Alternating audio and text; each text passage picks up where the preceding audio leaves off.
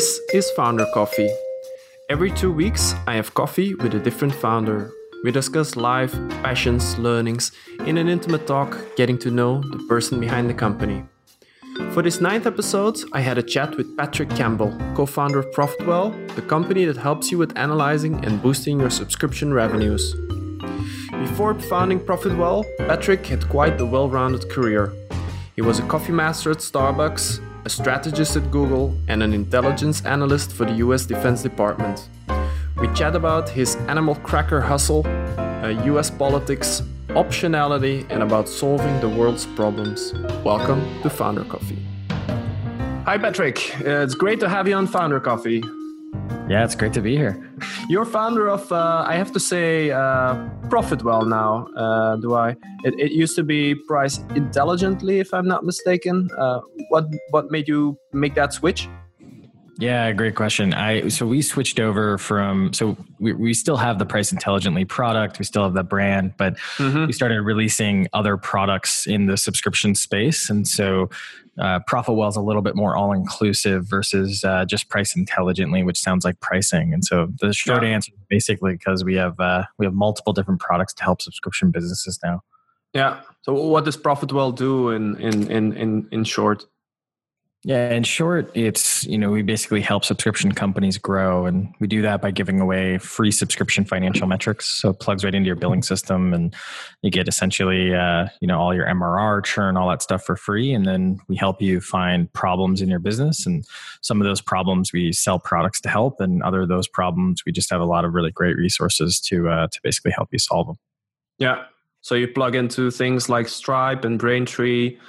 And then you show us if I'm not mistaken, there's one product that checks whether credit cards are gonna fail somehow, or what is that? And then has a sort of marketing automation based on that, or how should I see that? Yeah, so it's a customer success product that basically helps reduce your churn algorithmically. So there's a lot of different reasons that a product churns. Everything from credit cards failing all the way to as many people just not wanting your product. And so we started it off with just attacking credit card delinquencies, and then from there. We've been basically going after active churn as well. So, and what's cool about it is you just turn it on and it does the work for you. You don't have to, really do anything. We're using all of our data to basically crank from there. Yeah. Do you have a front end script now as well? One that tracks clicks and stuff, or? So we don't quite, you meaning what do you mean by front end script? For instance, something that we would put into Salesflare, and then we see based on clicks, who is probably going to convert, who is probably going to churn, this kind of things. So we are coming out with engagement data for free right now. So that'll help you basically determine who's going to churn and some other pieces. We're going to be attacking, top of the funnel data soon. So our whole vision, just to kind of go a little bit deeper, is basically to have complete end-to-end analytics for free. So basically from the top of the funnel all the way through your engagement data, and basically allow you to see everything connected in a nice, comfortable and kind of turnkey manner, all focused on subscriptions. Yeah. How did you get into this? Did you have a SaaS business before? So not really. I worked at some big tech. So I worked for the intelligence community in DC and in Washington DC here in the States, and then I worked at Google actually in Boston. And it's one of those things. I did work at another startup, but they weren't a SaaS company in between Google and Price Intelligently. But really, I was working on kind of econ modeling and pricing. And then what ended up happening is, just obviously the customer as well as the data just kind of started guiding me in this direction. Yeah. Yeah. So this is your second startup? This is my first company that's mine. This is the second startup. Yeah, this is the second startup I've worked at. The one previously was a very traditional kind of venture-backed company, raised $30-40 million. I was there when we were about 60 people up until we were about 100 people. And it's just a different type of vibe. So you left Google for this company, or? Yeah.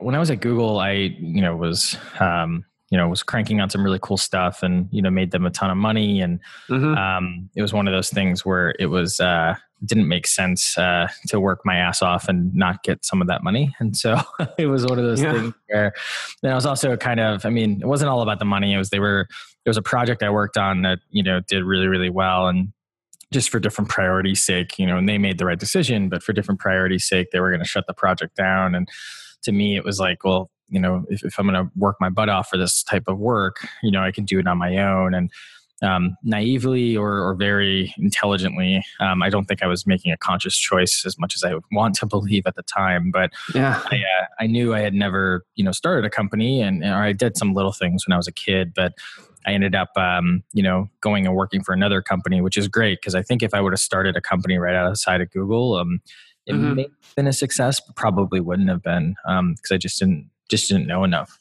Yeah. You mentioned that you did some things as a kid. Where did you grow up and what kind of things did you do? Yeah, I grew up in Wisconsin, which is, I know there's some international folks who might not know where that is. It's kind of like central U.S. It's north of Chicago.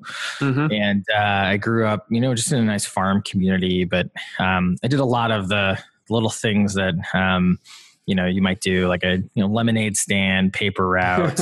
I had a little recycling business where I would go and, tell people, oh, I'll take your recycling off your hands. And then I would, get the money for the recycling. And even, I think the first experience I had, so my parents, were blue collar. They worked, every day and they worked long hours, and my mom traveled a lot. And so from a really early age, I had to basically like make my own lunch for school and do a bunch of other things. And I remember it was kind of out of laziness, but also out of, I think, entrepreneurship. I would, just take a giant bag of animal crackers and then basically trade other kids for different things in their lunches for animal crackers to basically create my own lunch without having to make it. So that was my first foray into entrepreneurship. I think when I was in low grades, like 3rd through 5th grade kind of a thing. How old were you then? 3rd or 5th grade? Gosh, I don't know. I think you start going here 5th, 6th. So I was definitely under 10. So like 5 to 8 years old. And you were already creating your own lunch by trading.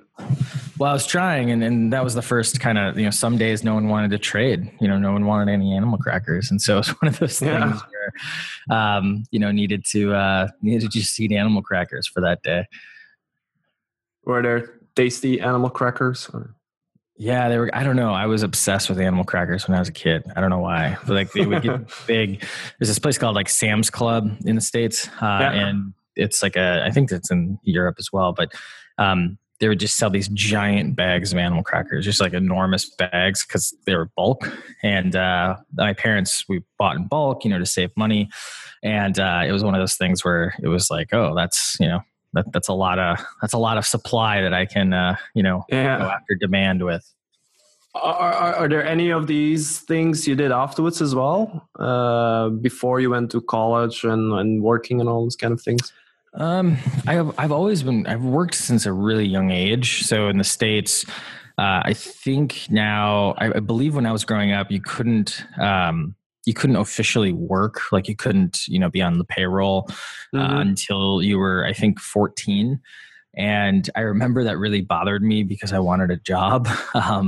Little did I know, but it was one of those things where, I wanted capital because I lived in, the rural, world. And it was one of those things where, you had a paper route and that was okay, but that wasn't a lot of money and you didn't have a lot to, invest in, trying to build something. And so, but I ended up working 14 in, a restaurant, and then, in college did a lot of, different stuff in order to make cash. And I think, it's funny, it wasn't my own venture, but one of the most kind of transformative, work experiences I've had was actually, I worked for Starbucks for about 5 years. Oh yeah. And, this was back in like the last couple of years of high school and the first couple of years of college. And it's kind of like a retail job or kind of a food job, but what was really fascinating about it is like, the amount of reps that I got speaking to people, especially when they were aggravated because they didn't have their coffee yet. And that was something where I learned, and it also was just a great company to work for in the States here. And I just learned so much about customer service and so much about, what makes a customer happy and what doesn't. And that was just an amazing experience for my, my kind of trajectory into being, an entrepreneur and a CEO. Yeah. If you worked there for 5 years, did you kind of grow in the ranks at Starbucks or? Not really. I mean, I was a coffee master, which is not an easily received honor because you have to do a bunch of like courses and stuff like that to learn about coffee. But I was mainly just like a frontline person because really, in order to be, and this was what's kind of cool about Starbucks, is that they give a lot of opportunities to people who aren't going to school and need like a full-time, job, but one that pays well. And so they normally favor people who, their life is going to be trying to become a Starbucks manager or trying to be a retail manager of some sort. And so most of the shift supervisors and most of the managers, at least when I was there, they were people who were kind of trying to rise the ranks of the Starbucks kind of hierarchy. And that it was one of those things that kind of aggravated me because I was like, oh, I can do this. But in retrospect, it was actually really, really good not rising the ranks there because it gave me, enough flexibility to focus on, I think, which was important, which was like learning as much as humanly possible. Yeah. Yeah. So what was exactly your ambition and when you were doing all these jobs? I think when I first went to school or when I was in high school, I wanted to be a surgeon. I wanted to be a doctor because, it's kind of the traditional, like you come from a poorer family. They want you to be a doctor or something that's, very safe, secure, and makes a good amount of money. And I think that I quickly learned, particularly in high school, that I didn't, I wanted to specifically be a cardiovascular surgeon, but I went to this, and it was funny. And now that I'm thinking about it, I remember actually that's what, in kindergarten and first grade, when you write down what you want to be, I don't know why, but I latched on to cardiovascular surgeon, like not like doctor, but like that was the one thing I wanted to work with hearts. But when I got into high school and I did this like shadowing where you go and you visit a doctor, a couple doctors and just learn from them as like a kid who wants to be a doctor. And I remember they were basically doing this like cath where they go in through the leg into the heart and either spray some dye or like move some plaque and stuff. And I remember looking at the screen. I wasn't actually looking at the heart or anything, but I was looking at basically a video heart, and I was like, oh, like I got lightheaded. I was like, oh, I can't. Like I'm not like immediately. It saved myself a ton of time and money because I was like, oh, this is not going to work out. So, anyways, but and then in college I wanted to be a lawyer. Because I went to the school I went to on a debate scholarship. So it was one of those things where I was doing debate, for about 40 hours a week, the whole 4 years to basically earn my scholarship. And I thought I wanted to do that. And as I got closer and closer to kind of the government and law and these types of things, and then when I went and worked for the government, it was one of those things where I was just like, oh, I don't like dealing with bureaucracy. I finally realized that like bureaucracy is literally the worst thing I ever want to deal with. And so that's what kind of started me getting closer and closer to tech. And so, I didn't, grow up being, I want to go into business. I think I was pretty entrepreneurial just because I needed to be, but it was one of those things in college. It wasn't like, hey, I'm taking a bunch of business classes. I was an econ and math guy, which obviously helps with business, but it was one of those things where it wasn't like I grew up looking up to Steve Jobs or anything like that. So did you study law or economics? So I studied economics. And so economics. Okay. In the States, there are some programs that are pre-law, but in the States, it's mainly your undergrad doesn't necessarily, like, you don't need to take any courses in college to go to law school.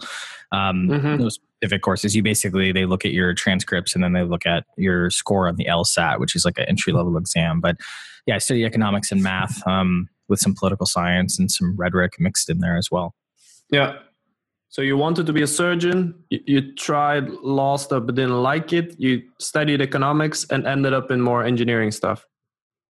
More math than anything. Yeah, just more. I would never consider myself an engineer. That was one of those things. I think now, if I went back, I'd be like, oh, why didn't I study engineering? But at the time, it was one of those things where I was like, oh, I don't even know what those guys do. Like, it was when I was very naive about it. Mm-hmm. Mm-hmm. Yeah, I mean, you ended up in tech, so you end up in a sort of engineering space, I guess. Yeah, totally. Well, and I learned to, when I worked in the Intel community and at Google, I was never an engineer, but I learned how to use like Python and a bunch of other scripting in order to, deal with data sets. And when I was in school, I obviously learned like some of things like SPSS and some of the tools to do. But yeah, it's one of those things where I the way I describe it is like, I'm data technical. I'm not, I'm never going to be a full stack engineer, at least as of right now. But it's one of those things where I'm pretty nimble with scripts when it comes to data manipulation. Yeah. Is there anything you learned in the intelligence community that you're still using, or? Nope, I can't share that. No, I'm just kidding. Well, there is plenty I can share, but no, I think what was really funny is that we spoke of the kind of transformative experiences in Starbucks. Whether it sounds cool or not was pretty transformative. I think working for the Intel community was also equally transformative because being kind of like a smart person and working with, data and things like that in your college career, is great. But that was a job where basically within 3 months, like I had learned an insane amount about logic, about research, about frameworks, about finding targeting and finding and thinking about a problem specifically. I would say that experience is the number one in terms of making me an effective operator.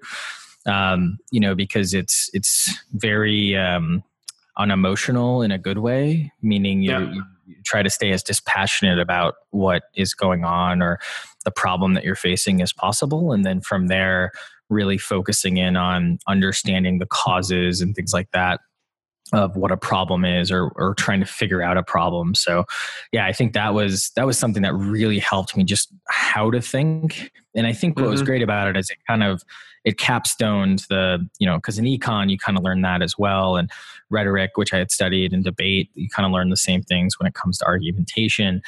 And so all of a sudden I had this like last piece of the puzzle to like really teach me how to think, which was really effective for me.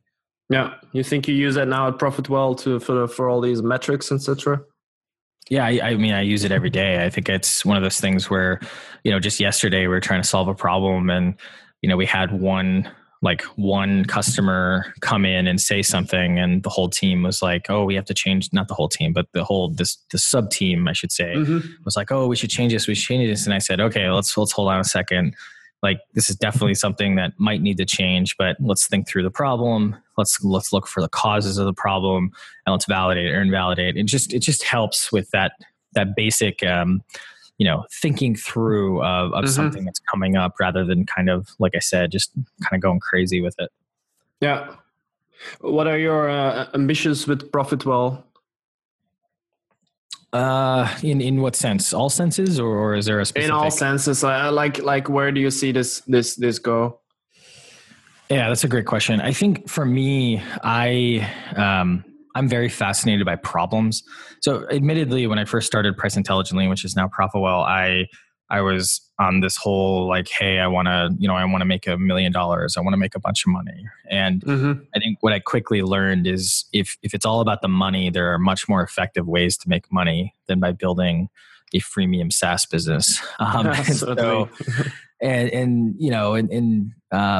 I think that what I really learned by starting to build this was I'm very fascinated by solving problems and then going after big problems. And it doesn't mean I need to go cure cancer, or it doesn't need to mean I need to go do those types of things. It's just I need to like latch on to a problem and really go after it. And so for me, in particular with Profitwell, I think there's a fundamental failure in how we think about how a subscription business should grow. And I think that we as a community talk about this and basically get romantic about certain ways to grow and certain ways not to grow. And the way I like to think about it is with Profitwell, I want to kind of find the unified theory of subscription growth. And what that means is basically, we need insight from top of the funnel all the way through engagement data. And based on having that and doing that across a very wide swath or a very wide percentage of the subscription space, I can start taking that knowledge and basically creating really, really good products to help people grow better. Because a lot of the tools that we use are what I like to call workflow or framework tools, where the onus is on you as an operator to go figure out and become a master at customer success, at PPC, at all of these different pieces. And I just don't think that's a good idea. And I don't think that's effective, because I think that you should be a master at your customer and at your product. That's the thing that you do best or should do best in your business. And all this other stuff, you should either outsource to people who know what they're doing, or you should use smart tools. And unfortunately, just smart tools don't exist quite yet. And so that's what it really comes down to. I think there is a unified theory of subscription growth, and we're on a mission to find it. Yeah. So basically, you want to make very strong subscription products, or you want to help subscription products at having stronger relationships with their customers, or? Yeah, this goes a little bit deeper, but I think frankly, we want to also do this in a way where it's completely anti-active usage. So what I mean by that is I think that I don't want to help you have a stronger relationship with your customer in the sense of creating a better help desk, right? Or a better, like stuff like that. I want to basically say, let's talk about Retain for a second. With Retain right now, I can go, listen, you have this problem. I can see it in your numbers, or you can see it yourself in your numbers. It's a really big and important problem, and it's mechanical. We're really, really good at solving that mechanical problem. You can just turn it on, and we automatically reduce that problem and take it away. That's the type of product that I like building, and that we like building, because overall, that type of product is something where we have a over-indexed amount of expertise compared to our customers, and it allows us to be the best in the world at it, and allows you to not have to worry about it because we got your back, essentially. So that's kind of how I like to think about product. And I think that's where a lot of SaaS products should and are going, which is either it's really in your workflow, or it's just removing a problem completely from you. Yeah, totally agree. Yeah, we're actually trying to do both. We're trying to be with Salesflare in the workflow, and we're trying to go more and more into a space where we use data to help people as well and remove a problem. But I can see that you're totally in that other space, like taking the problem away, and you just turn on Profitwell. We pay Profitwell, and things just go away, right? The problem just dissolves. Exactly. Yeah, that's very nice. Cool.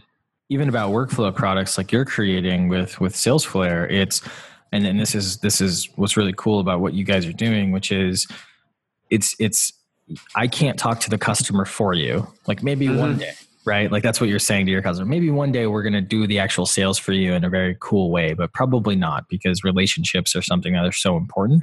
But I can take away all of these little bits that you shouldn't worry about. The data, all of this little stuff that takes time and money, like that you shouldn't have to worry about, and you can be better at than your actual customers, which is great. Yeah, fully agree. Are you planning to raise money with Profitwell? So I think right now we are not planning on raising cash. So we're fully bootstrapped. We're about 45 people. So we're kind of, money, as I like to say, money is not the limiting step or the limiting factor right now in our business. It's one of those things where we have plenty of problems, don't get me wrong, but we're also not, some bootstrappers are very kind of chip on their shoulder about funding. They're very much like, oh, we're never going to do that. We're never going to do this. Like how they're terrible. And we're not like that at all. I think money's a tool, right? It's just like a CRM, or it's just like other things where it helps you do your job better depending on what you're trying to do. And so I think the circumstances through which we'll raise money are if we have a direct need in terms of understanding our unit economics so good that we can just crank and just need to throw money on the top of the funnel, or if we just all of a sudden have some crazy competition. And we have some pretty good competition, but it's one of those things where it's not unreasonable competition. No, and you don't need the money right now, so you can just stay self-funded and make your own decisions. Yeah, and it gives us a lot of optionality. I mean, I'm a big fan of optionality. I think that's, something I picked up on when I was, working, in the intelligence community, where, having optionality is something that's super, super important. Mm-hmm. That's funny. I had a talk with Louis at Chopat, one of the previous talks, and he also talked about the concept of optionality, where he always likes to build scenarios that keep different options open and never really commits to one scenario that needs to happen.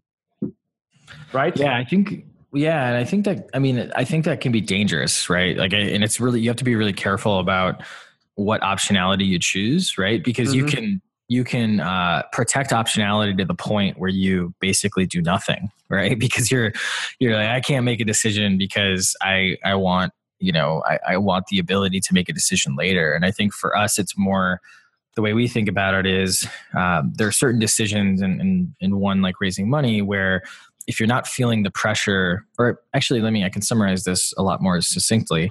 I think it just means basically, don't do something just to do something. Have intent. And once you are going to do something, go all in, right? And so for us, it's we're all in on bootstrapping right now, and that might not be the right decision, and we're always tracking the data and tracking whether that's the right decision. And eventually, we'll get to a point where it's like, maybe, hey, this makes sense, and then we're going to go all in on funding. But we'll see how long that takes. Yeah, cool. Well, what is it that you spend most of your time on right now at Profitwell? So most of my time is being spent on kind of building the marketing team.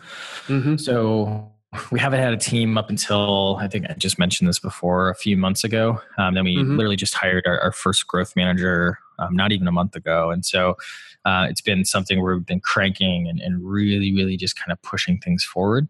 But I think it's one of those things where we're constantly kind of reevaluating, what we should be doing, and how we can best build the team from the right structure. And then I'm doing all the classic, CEO stuff, making sure the trains run on time, and, making sure that unlock problems and things like that. Yeah. Got it. Oh, how did Profitwell grow then actually before you had a marketing team? Yeah, you're telling me your guess is as good as mine. No, I'm just kidding. So I think it's one of those things where we have essentially always been a content shop. Mm-hmm. So what I mean by that is we basically really early on, mainly because frankly, it was because we were trying to figure out a lot of this stuff, not only pricing, but, different problems to solve within a business. We just started writing. And, we started writing posts that weren't very, I call them the bottom of the top of the funnel, meaning there were things that if you cared about it, you would find it. They weren't like, hey, this is what it's like building a company, or here's this founder story. They were very, hey, this is how discounts affect this, that type of stuff. And what that allowed us to do is frankly just, learn as much as humanly possible. And then from there, that allowed us to really kind of get a good niche hold on the market, because we only wrote posts that were pretty in depth. I think we've written one kind of fluffy post in the past like 4 or 5 years, and it did really well, and like bothered me that it did so well because it was a really fluffy post. What do you mean with a fluffy post? Well, we did like a quote wrap up, like, hey, here are 6 quotes on pricing. Yeah. And I was like, oh, this is crap. This is terrible. Cause like one of the quotes was from Fergie. One of the quotes was from like people had nothing to do with software. And I told the person who was doing it, I was like, this is not going to work. It's not going to work. And then it worked really well. Yeah. And so we were like, oh crap. And it's important obviously to have diverse content. And so that's why, for the longest time, we were able to really grow with just this deep seated content. And then when we launched ProfitWell, it was kind of a similar story where we were just writing more, but we were kind of diversifying our content a bit, not just talking about pricing. And now we're being we're going all in. So we're basically going all in on a specific content strategy that we've been developing and really building out the team. And then from there, based on that, it's allowing us to start to grow, the numbers and all that kind of fun stuff. So that's kind of a tangential answer to your question, but it's kind of how we were growing. Yeah.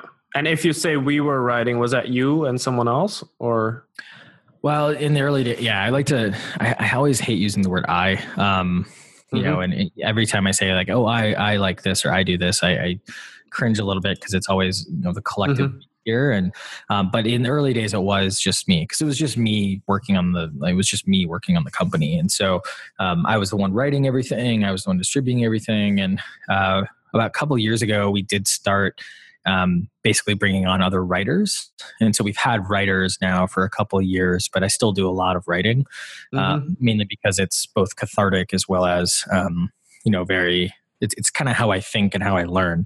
It's kind of like I don't know if there's a phrase, but I've heard of this where, if you don't know something, figure out how you can teach it. Because once you can teach it, then you've maybe not necessarily mastered it, but you've at least gotten the learnings down. Yeah. Yeah. Do you actively make time for writing during the day or? So I normally, what I'll do is, I'm a very zone writer, if that makes sense. Meaning I have to kind of in the zone and it's really hard to do that when you're, handling 1,000 little paper cut issues, in a business. And so it's one of those things where I do make time, but then I'll always have, stubs, I call them, which is story mini outlines that are maybe incoherent and little lines here and there that I think would be really good for a post. I always have a bank of those going. And normally those come when I'm running or when I'm working out, or when I'm just walking around Boston and I'll just in my phone be like, oh, that's a really good idea. Let me write that down. And then what I'll do is I'll take that bank and basically stub out the outlines and then set aside time to actually just write 5 or so of those posts. Because when you kind of get into the, I don't know how much you write in particular. I've actually I shared your GDPR post around because I thought it was Thanks. Really good. But it was one of those things where when I write, it kind of building momentum. So the first post is never going to be that great, but then the second, the third, the fourth, fifth one are really good, and then you can go back to the first one and fix it. Yeah. It's like a day you reserve for writing. Or? Yeah. Normally it's on the weekends too, which are a little bit chiller and can work on. Yeah. How does a normal day for you look like? Terrible. No. Terrible. So the last couple of months have been really bad because I have been. So there's this thing where, and this is how I explained it to someone who was like, "Oh man, how's it going? You seem like you're stressed and working a lot." And what I explained to her was that there's 2 types of work. I mean, if you had to categorize certain work, there's strategic work and mechanical work. And they're both very taxing, meaning the strategy of how you're going to set up your AdWords campaigns. And then there's the mechanical work of actually putting your AdWords campaign in the account. And the past couple of months, because we've been building this team up and I've been really hands-on, it's been both strategic and mechanical work, being mostly on the same day. So I've been working insane hours, 17 hours a day. I've been in the office to midnight. I've been sleeping in the office, but it's also one of those things where what's kind of cool about it is I love it. I love what I'm doing. So it gets exhausting and it does catch up to me. And normally Saturdays and even tonight on Friday, I'm just going to crash and not do anything. But I think it's one of those things where I don't have to do those things, and I don't have to do that, and we probably would get the same results, sadly. But I think it's one of those things where I just really love what I'm doing right now, and so I'm just like, I don't, I sit down, I'm working on something, and I look up 4 hours later, and I'm like, oh my gosh, how much time has passed? And I've created 4 hours worth of work, which is great, but it's been one of those things where it's just been back to the grind, which haven't been on this much of a grind in a while, which is bad. How long are you now working on Profitwell? In terms of, what do you mean? No, how long, like when did you start? Oh, how long is Profitwell? Yeah. So the whole company, we started the first product, Price Intelligently, 5.5 years ago now. Oh, okay. And then maybe it was 6 years. Oh, wow. Yeah. It's going to be 6 years in June. So June of 2012, June 15th, 2012, I quit that was my last day at my other job. Yeah. And then, then it was like 9 months of just me. And then we hired Peter, who's our GM, and he's been here ever since. And then Profitwell came, I think the idea for Profitwell came 4 years ago. And the first MVP was shortly thereafter. And so, I've just been cranking from there. Yeah. And still working that hard. Yeah. I think, it ebbs and flows. I just think that for me, it's not always going to be like that, but I learned very early on. And I think it's given like the blue collar background and those types of things that, it doesn't matter what I'm doing. I'm going to be working hard. So when I was at Google, like I would actually get not yelled at, but I would definitely get kind of reprimanded for how much I was working because their whole like work-life balance and all those types of things, which is great. Don't get me wrong. It's amazing. But I just found myself like working on things. And sometimes it's just reading and sometimes it's just researching. And sometimes it's, it's not always like strenuous work constantly. I don't know if I could work, digging ditches for 17 hours a day. Obviously that would be a lot more taxing, but it is one of those things where, if I love what I'm doing, which I really do love what I'm doing, especially on the marketing side right now, it's one of those things where, I can work that long and be happy, and it does catch up. Don't get me wrong. So it compounds, and by the weekend I'm absolutely dead and, don't really do anything on the weekend except rest. But it is one of those things where it's a labor of love. Yeah. Do you have a wife and or kids or? If I had kids, this would not work. No.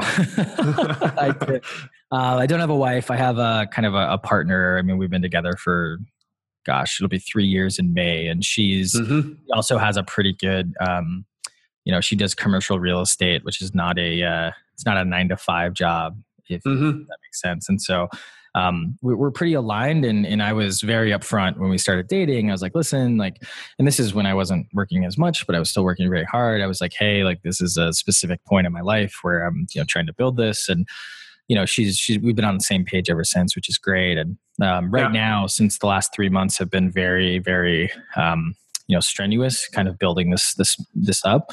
We have a basic agreement where she gets, or we get, I should say, one night a week, and then one weekend day where my phone's off and we're just, it's just us and our dog. But it doesn't mean, and I know that sounds crazy, it doesn't mean I'm not home. I go home and, we still have some other nights during the week, but it's one of those things where I just wanted to protect that time. And I don't foresee this pace, lasting terribly long. I think my mid-year will have enough people on this team that, and the processes will be in place enough that it'll relax a little bit, or at least it'll be a lot more manageable. But it's just kind of a nature of the position in the business. Yeah. So currently it's like full on working, sleeping. Or are there any other things you do next to this? Like what do you like to spend your time on when you're not working? I can't even think of that right now. No. So, no, I would say, when I do have time, I really like working with my hands. So what's kind of funny is in the office, we have, we're bootstrapped. And so this kind of works out well, where we've built a lot of the stuff in the office. So we built these barriers to kind of for sound protection. I built the call rooms. So we built a couple of call rooms. I really like that type of work because it's a very different style. Like, you know, how we talked about strategic and mechanical work. Well, that work is completely different because it's more tactile. Like you're using your hands. I mean, there's still a lot of strategy and still a lot of mechanics, but it's just a very different type of mechanics than building software products. Yeah. And so I think I get like a similar feeling that a computer scientist or engineer would get, where, you know, it's like, oh, I built this thing, you know, and this is good or this is bad. And so I really like doing that type of stuff. And then right now, honestly, I'm trying to, while all this insanity is going on, I'm trying to get back in shape. I have definitely sacrificed my personal health. Saying sacrifice makes me sound more of like a martyr, but I think it's more like I've definitely, chosen to, forego like really caring about my health the past 5-6 years. And I've gained a ton of weight since starting the company. And so I'm trying to get that in check. You're gonna start sporting again soon, or? Yeah, I'm pretty good about it a few times a week, but now like just really trying to get my like nutrition in check. And thankfully we're in a good place where I can, I can at least do that. And, I'm on the right track, we'll say. I'm not quite there yet. Yeah. Now imagine there wouldn't be profit. Well, you sold it for a ton of money. How would you spend your life? Oh, frankly, I can't imagine not working.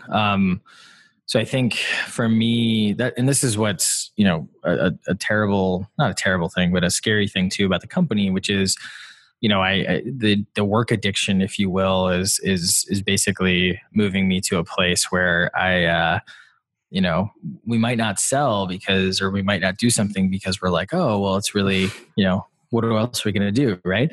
Yeah.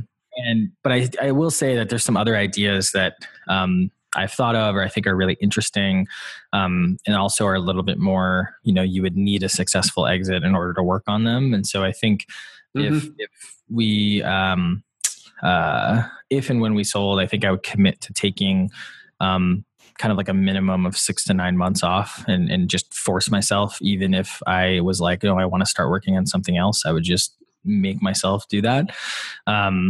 Even if we fail, like even if we have to shut down, I'm still going to try to, tap into my savings in order to take that time off, just to reset my palate, if you will.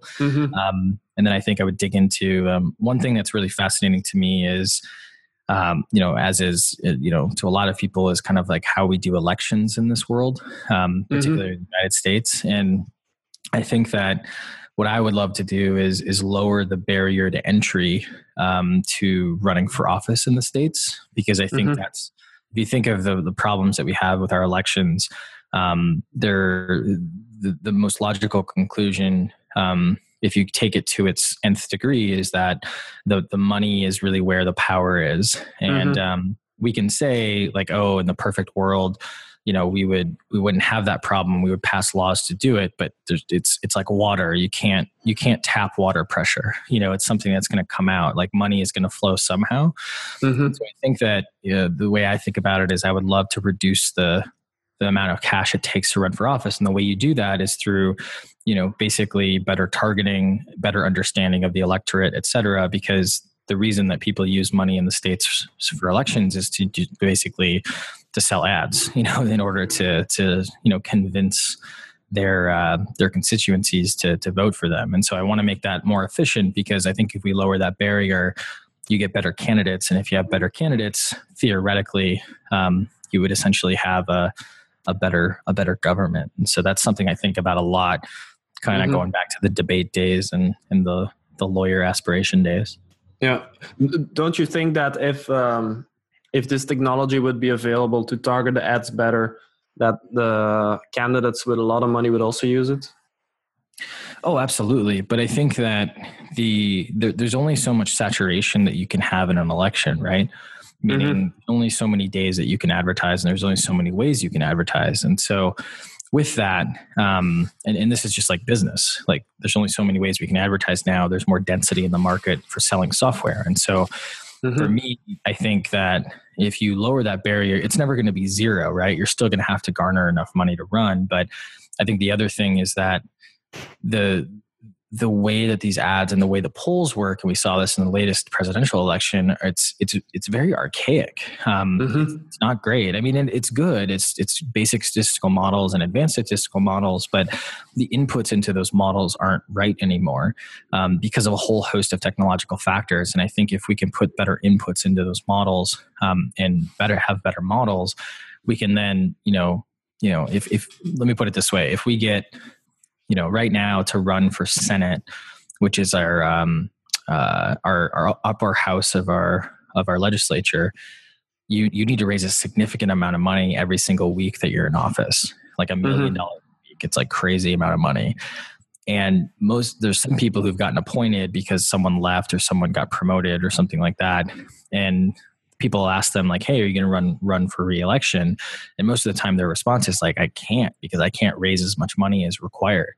And so if we can lower that barrier, theoretically, even if it improves by a factor of 2 or a factor of 3, you all of a sudden have, a better pool, and we don't get into these situations where, things are so crazy, or they're not as crazy, I should say.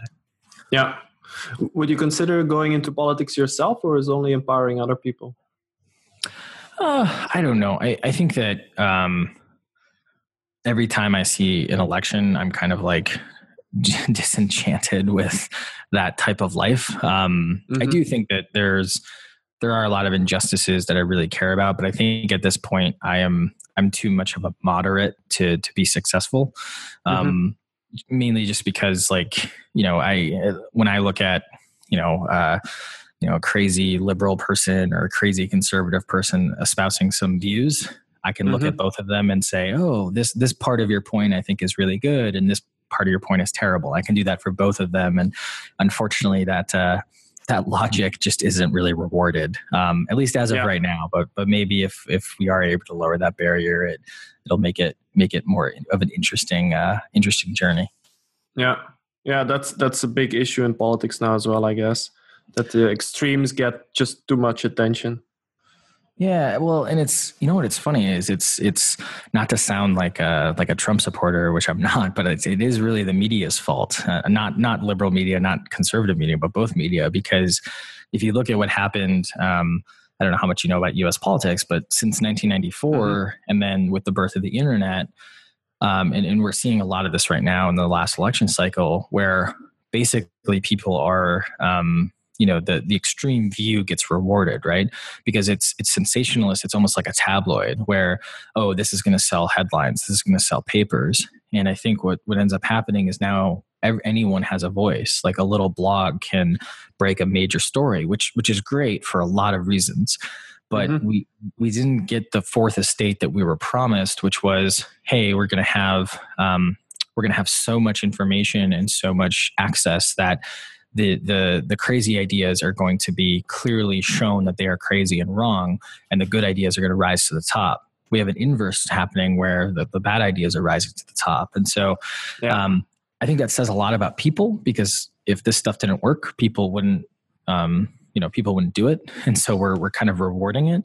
And that's why I think that, if we assume that, human nature is going to stay constant, which it, will, and there's not a lot of, success showing that it won't. But if we make that assumption, then what ends up happening is we put ourselves in a place where, okay, well, if that assumption is true, then what can we do around it? And that's where like my econ background comes in. It's like, play within the rules of the game. What are the rules of the game? Well, the rules of the game are human nature are like this.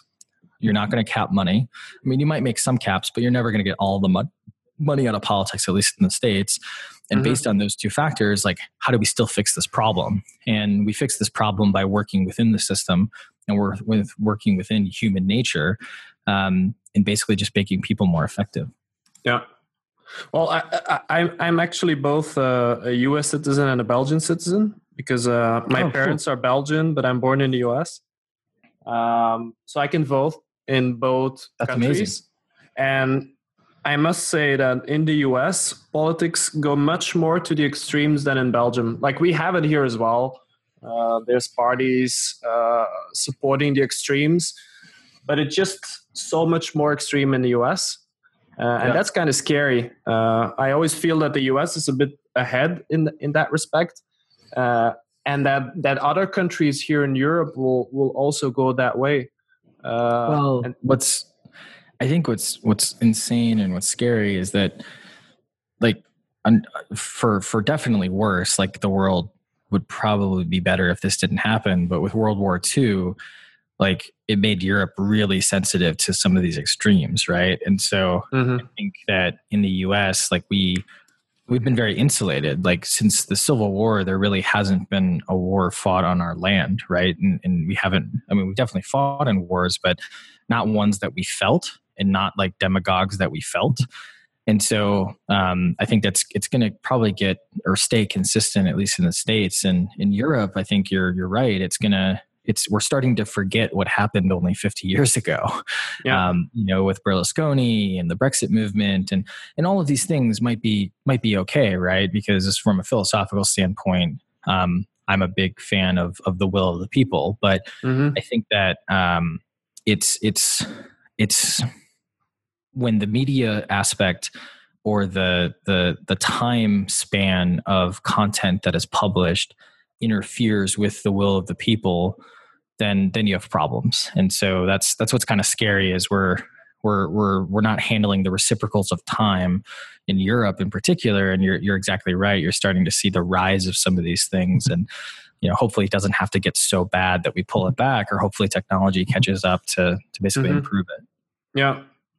I guess it's also a matter of scale. Like in the US, this kind of problems directly have a big scale, while in Europe it's one country at a time, which are much, much smaller. Yeah, totally. Yeah. I don't know. We'll solve all the problems in the world one day, cool. Right? That's what we'll do. That's good. Yeah, but if more of us, and that's what's interesting, is like, I think that so I knew Aaron Swartz a bit here in the States, who was a big advocate for the dissemination of problem or knowledge and things like that. And I think that the one thing I learned, and we weren't like, I had met him a few times. We weren't friends or anything like that. But the one thing I had learned by observing his story and just basically being in his presence more was basically that we have a lot of skills and a lot of really, really powerful ideas in the tech community. And it's really important to apply those things to marketing automation and building a business. Like, don't get me wrong, there's a lot of value there, and it's going to make us, have a good living. But there's a lot of things that we can be doing either just through conversations or through building technology eventually, or when we've quote unquote made it, dedicating time or money to these other things that are going to, not make the world a better place in the sense of curing cancer, but are going to make the world a better place by just making people's lives easier. And I think we need to dedicate more time to that in general. Yeah, I agree. Slowly wrapping up, what was the latest good book you've read, and why did you choose to read it? Was it about politics, or was it about something else?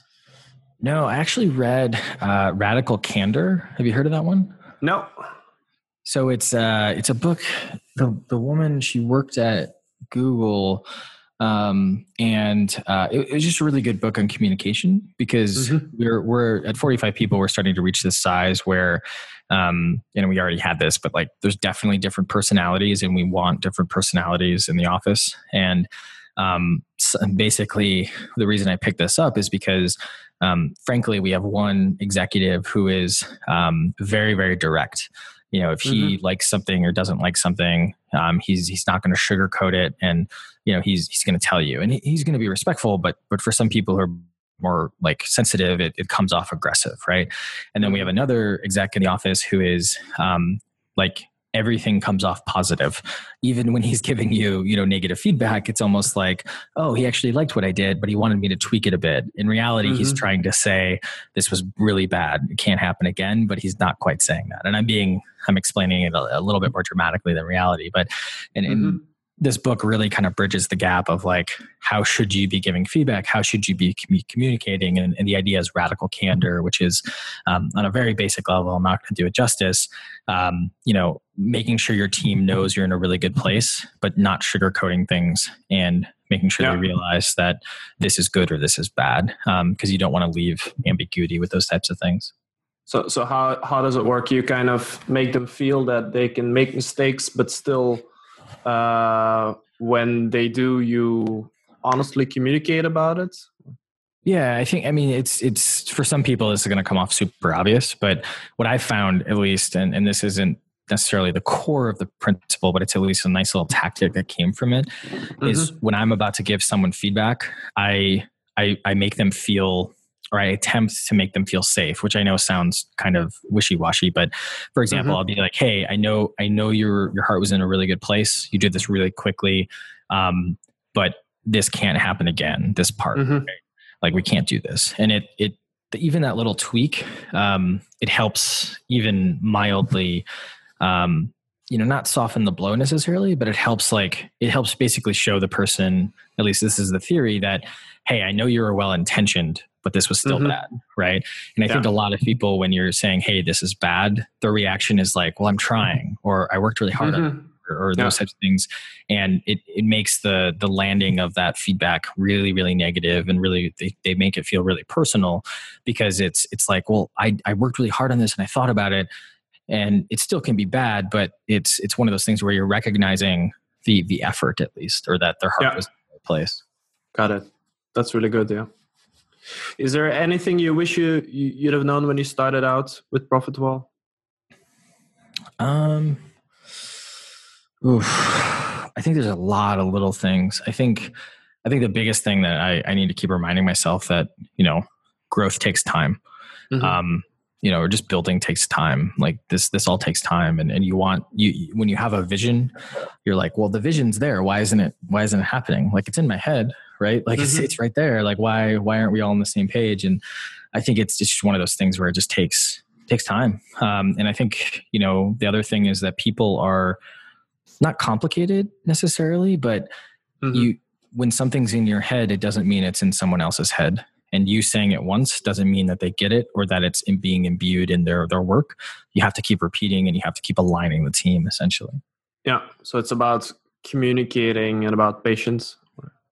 Yeah. Cool.